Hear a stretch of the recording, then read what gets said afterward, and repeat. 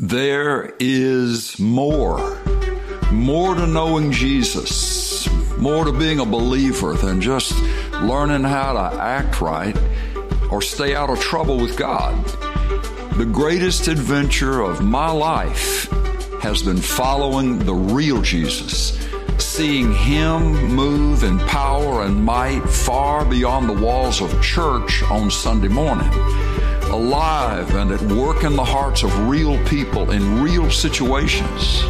Join me, Pastor David Walker, from our home base of Alamo City Church in San Antonio, Texas, as we discover a life of radical joy, power, and freedom in following the real Jesus. He has more for you than you could ever imagine. I'm coming to you from the middle of nowhere down in brush country of deep South Texas in a ranch headquarters house. But while I'm here, my heart has just really been wanting to say something to you. I want to ask you to dream with me for a minute. I want to ask you to imagine something with me for just a couple of minutes. Jesus meant it when He spoke it the first time. He has been meaning it throughout all the centuries of the church, and He means it for us today. These words: enforce my authority. Enforce my authority. You say, well, where do you get that? How can you say that strongly and clearly? Jesus went on to say, after He had said, this is how you begin to pray, Our Father who art in heaven, hallowed be thy name. He said, here's what you say next. Come thy kingdom, and then be done on this earth what is being done in heaven. The verb tense is striking. Jesus puts it in the form of a command rather than the form of a request. He's saying, in effect, here's how you pray. You command that my kingdom will come. The imperative mood. Jesus picked it out. When they said, how do we pray? He said, here's how you pray. I'm giving you permission and I'm giving you authority to command my kingdom to come. To command that my will be done on this earth even as it is in heaven. We hear that and we think how presumptuous, how bold, how audacious that would be. But when we say that, it's an indication that we don't understand who we are to the King, that we don't really fully appreciate the place in the heart of the Savior that you and I have, who have trusted Him, who have believed that He died on that cross and shed His blood for my sins, not just for the sins of the whole world, but for my sins, that He loved me that much that He was willing to be my sacrifice for sins He never committed, but that I would commit. And that as a result of that, I am forgiven.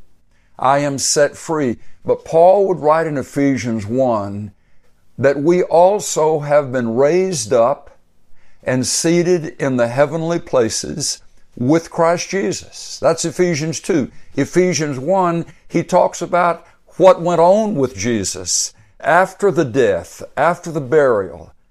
It says that He was raised from the dead, and by the power of God and the pleasure of the Father, He was put in a position far above all levels of power and authority and dominion on this earth, far above every demonic force, far above Satan even himself. He has been given full authority over everything, and then He has been positioned as head over all things and given to the church. Paul makes much of that in Ephesians 1. But then he says, so here is Jesus seated at the right hand of the Father with all authority, all power, all dominion in His hand. And then he says, not just Jesus there, but you as His child, raised up and seated in the heavenly places with Jesus. Folks, it's from that place that Jesus would say, You have been forgiven. Your guilt has been removed. You've been set free. And I commission you, as you were still on this earth, to stand and be and live on this earth in my authority. In my authority. You are representatives of my authority.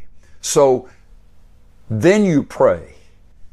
And it's easier to understand. It's easier to get from the place of authority that we have in Christ because of what He has done for us and the place that He has positioned us seated in the heavenlies with Christ, that from that place we pray, all right, Lord, I command that your kingdom come on this earth. I command that your will be done. It's not about me getting what I want done necessarily, or that it's my kingdom making me some big shot. No, Lord, it's your kingdom. You can't have a kingdom without a king. Jesus is the king. When we were to pray, come thy kingdom, it means, Lord, we're commanding that your presence would invade the hearts of people and that you would set yourself up within their hearts as the one who would rule and reign for freedom and for joy and for plenty and for good. It's not that we're wishing and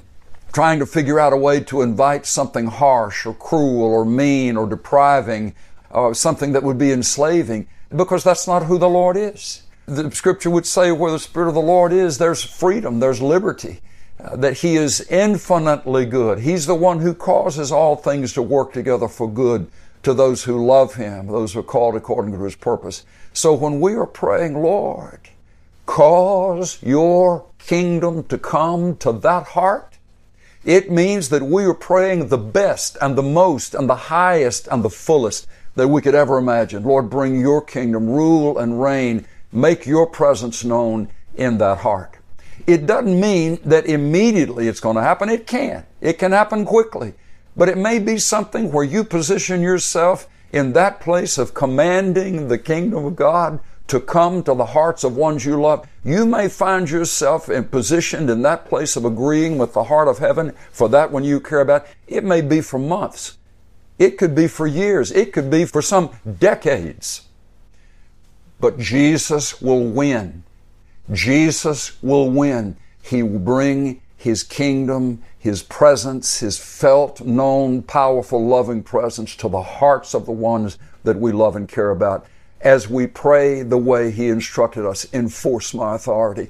Don't you sit there and believe that the devil has taken that life, that Satan's going to ultimately destroy that life, that it's nothing but bad, it's nothing but bondage. He said, listen, in the face of the enemy, you enforce my authority.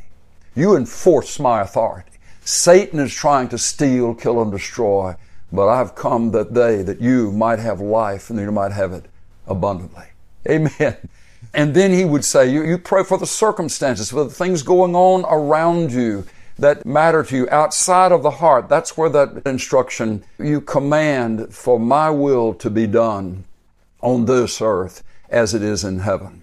I command that the will of God, based upon the authority that I have been given by Jesus and this instruction to pray, I command that the will of God, not the will of Satan, that which the Lord wants would be done in this earthly circumstance.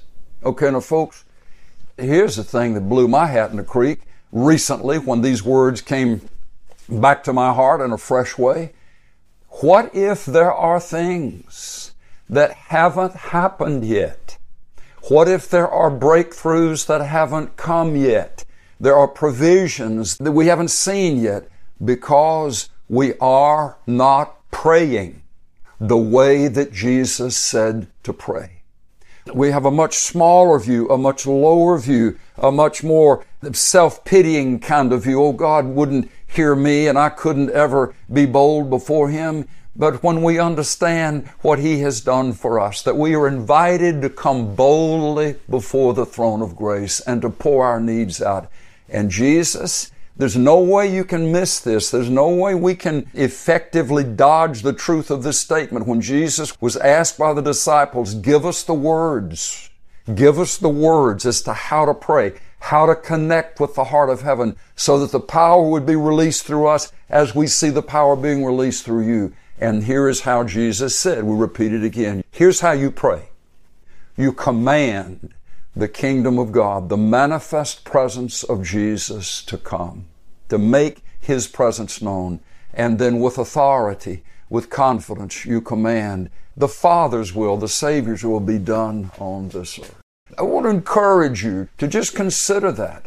What if there are some things that haven't happened yet? Because the Lord wants you and me to better understand just how powerful our words can be.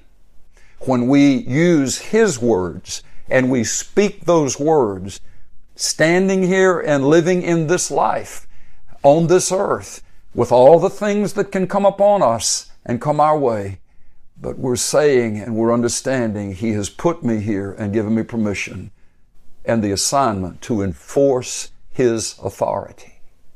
Enforce my authority, Jesus is saying. We spent some more time with this in another message, and you'll be able to click on and hear the rest of that if you would like to. But would you please let the Lord do whatever He wants to do in your heart to bring us closer to Him in this one place where He's saying, I have you where I have you to enforce my authority. You are in the circle of relationships that you have so that you can enforce my authority, that my kingdom would come, that my will would be done in those lives and in those circumstances. Amen. God bless you. Amen and amen. Oh, God is so good, and oh, how He loves you. Thank you so much for spending this time with us. And we want you to know that we are really praying for you. Our team of intercessors pray each week for every person that would hear these messages, that the Lord would move in just the way that He knows that you need this week in this moment. We would love to hear from you and get connected. If you need prayer or just want to reach out, you can email us directly at pastorwalker@alamocity.org. You can also join us on YouTube and Facebook and even Instagram. And we even have a group just for our online church family on Facebook, all of which is linked in the show notes to this episode below. We have so many who call Alamo City home who are all across the world, as so many of us find that our homes are not dictated by geography, but by heart. If it's on your heart to give to this ministry, you can find instructions in the show notes or just visit alamocity.org. Finally, if you're able, we would love to have you join us in person on a Sunday morning in San Antonio, Texas at Alamo City Church every Sunday at 9 and 11 a.m. We are praying that this episode leaves you fiercely encouraged and lit up with the love of Jesus. Bless you. We'll talk to you next time.